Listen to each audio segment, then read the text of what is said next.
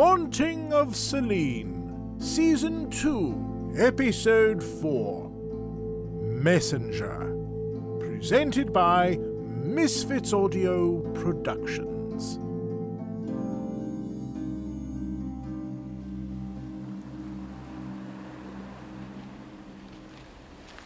In another context, a beach vacation would be exactly what I needed. It is lovely here, if a trifle warm.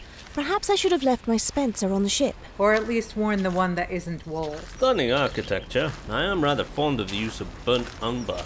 Buildings are often terribly drab. Let's just find Iris and get this over with. Agreed. Shall we make for the palace? Would you mind terribly if I looked in on an old friend? We can meet back on the ship this evening. Of course. I would not wish you to be remiss in your attentions. Here, you can leave one of my cards as well. Fantastic. I don't suppose you have any raw meat. Why? No particular reason. Alistair, is your acquaintance the Minotaur? What makes you say that? Good heavens, look at the time. I must run. Should we be worried? Let us proceed. I am certain he is capable of looking after himself. That smells amazing.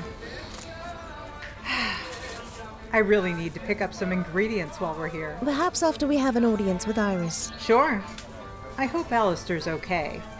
He ran off pretty quickly.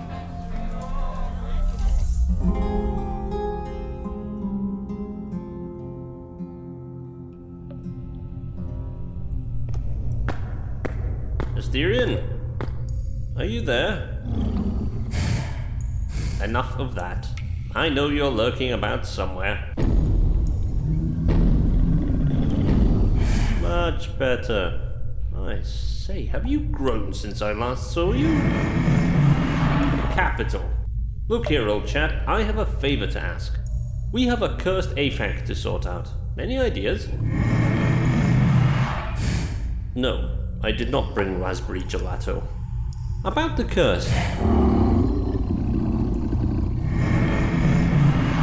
Oh dear, are you certain? Always a pleasure, Asterion. Sorry, I don't know what a Sarcopitokia is. A cheese pastry with honey? Very well, if you insist. I dare say they have them in the market.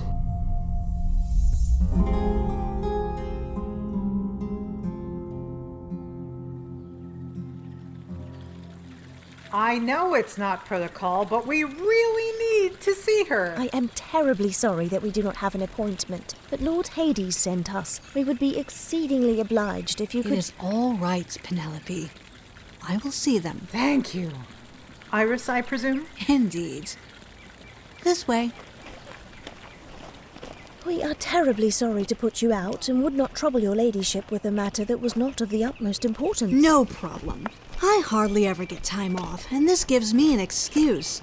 Besides, I was expecting Cerberus this afternoon, only he forgot the appointments. Again, I keep telling him to get a glow-in-the-dark calendar. Does he listen? Of course not. Sorry. Sidetracked again. What were you here about? Hecate is missing, and we were wondering if you had seen her. Also, super grateful for that whole save earlier with the crocodile. Ah, yes. I rarely receive witches requesting protection assistance. It jumped out from my to-do pile. As for Hecate, the last I heard, she was off assisting Persephone with a magical herb garden. I only read the memo, but it sounded like they were attempting to end some sort of a cursed drought in California. Honestly, I don't pay attention to that sort of thing. Dionysus was out here complaining last week about grape varietals and heat waves and having to graft Grenache onto Pinot Noir vines.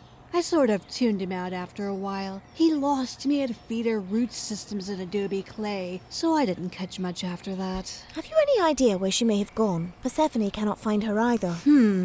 That is a puzzle. I see messages going between Olympus and the underworld, but I am not as in tune with what realms people are transversing. You could check with Janus, only he is in a frightful mood lately. Hermes is an appalling flirt. I would not wish to inflict him on two beautiful women such as yourselves, unless you fancy being turned into trees. Yeah, let's give that one a hard pass. Perhaps Cardia would be able to help. only I'm not sure where she is at the moment. I could try calling out to her. That may work, only she does keep to herself. I would recommend a bowl of milk if you plan to contact her. Is there no one else? If you don't mind tedious lectures on biodynamic wine growing, why not Dionysus? He's in the Russian River AVA. I just sent him a message from Demeter. It's a small area. He shouldn't be difficult to find. I'll keep an eye out for Hecate in my travels. If there's any word of her, I will send a message. I assume a bowl of scrying water will work for receiving them? Yes, or a cup of water is fine. I'm not picky. Thank you. If you need anything, don't hesitate to ask. If you could include urgent in your initial plea, that helps me sort it to the top. Oh my, over 100 messages in the brief time we've been talking. I had better get back to it. Oh, we are most grateful for your assistance, Lady Iris. Yes, come back anytime. Mynth, darling, I haven't heard from you in centuries. How is life? It will take weeks to sail all the way to Bodega Bay. I thought we were going to find Dionysus. We are. That's the closest port. Just watch out for the birds. Why? Never mind. Let's hope Alistair had better luck.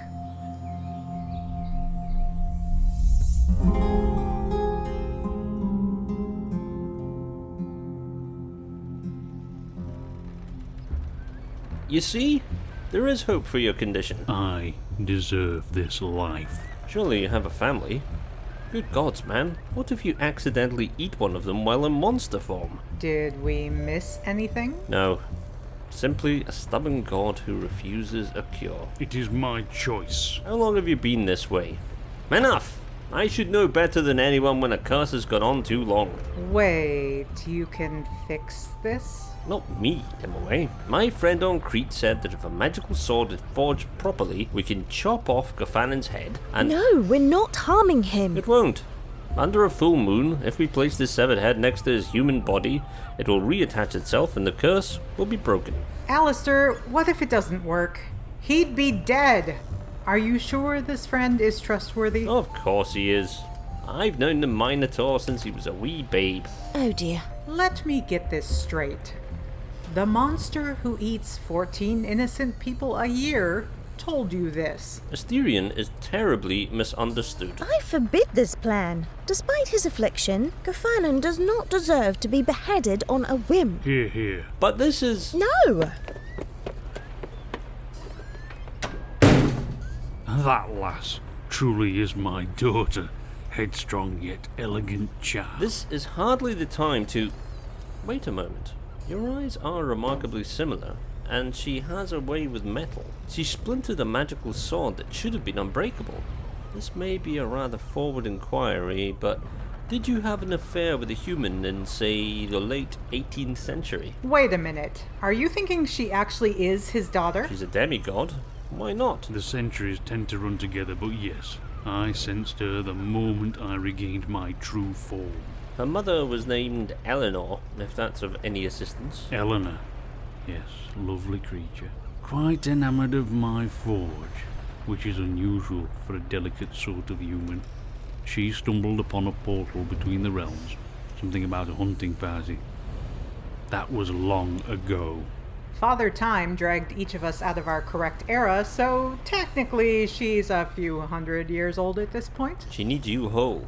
Forget this quest for Hecate. We should go to Avalon and break his curse. For Ida. We promised the god of the dead that we'd bring back Hecate. I really don't want to cross him, so let's find her and put it to a vote. Either way, we should decide swiftly. A storm approaches.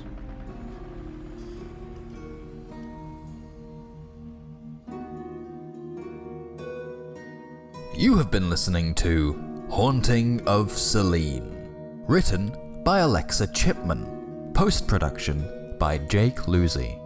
Featuring the voice talent of Mark Kalita as Hades, Marley Norton as Jennifer Wilson, Natalie Barron as Ida Howard, David McIver as Dr. Alistair Compton, Rachel Pullman as Iris, and Gareth Bowley as Gafanon.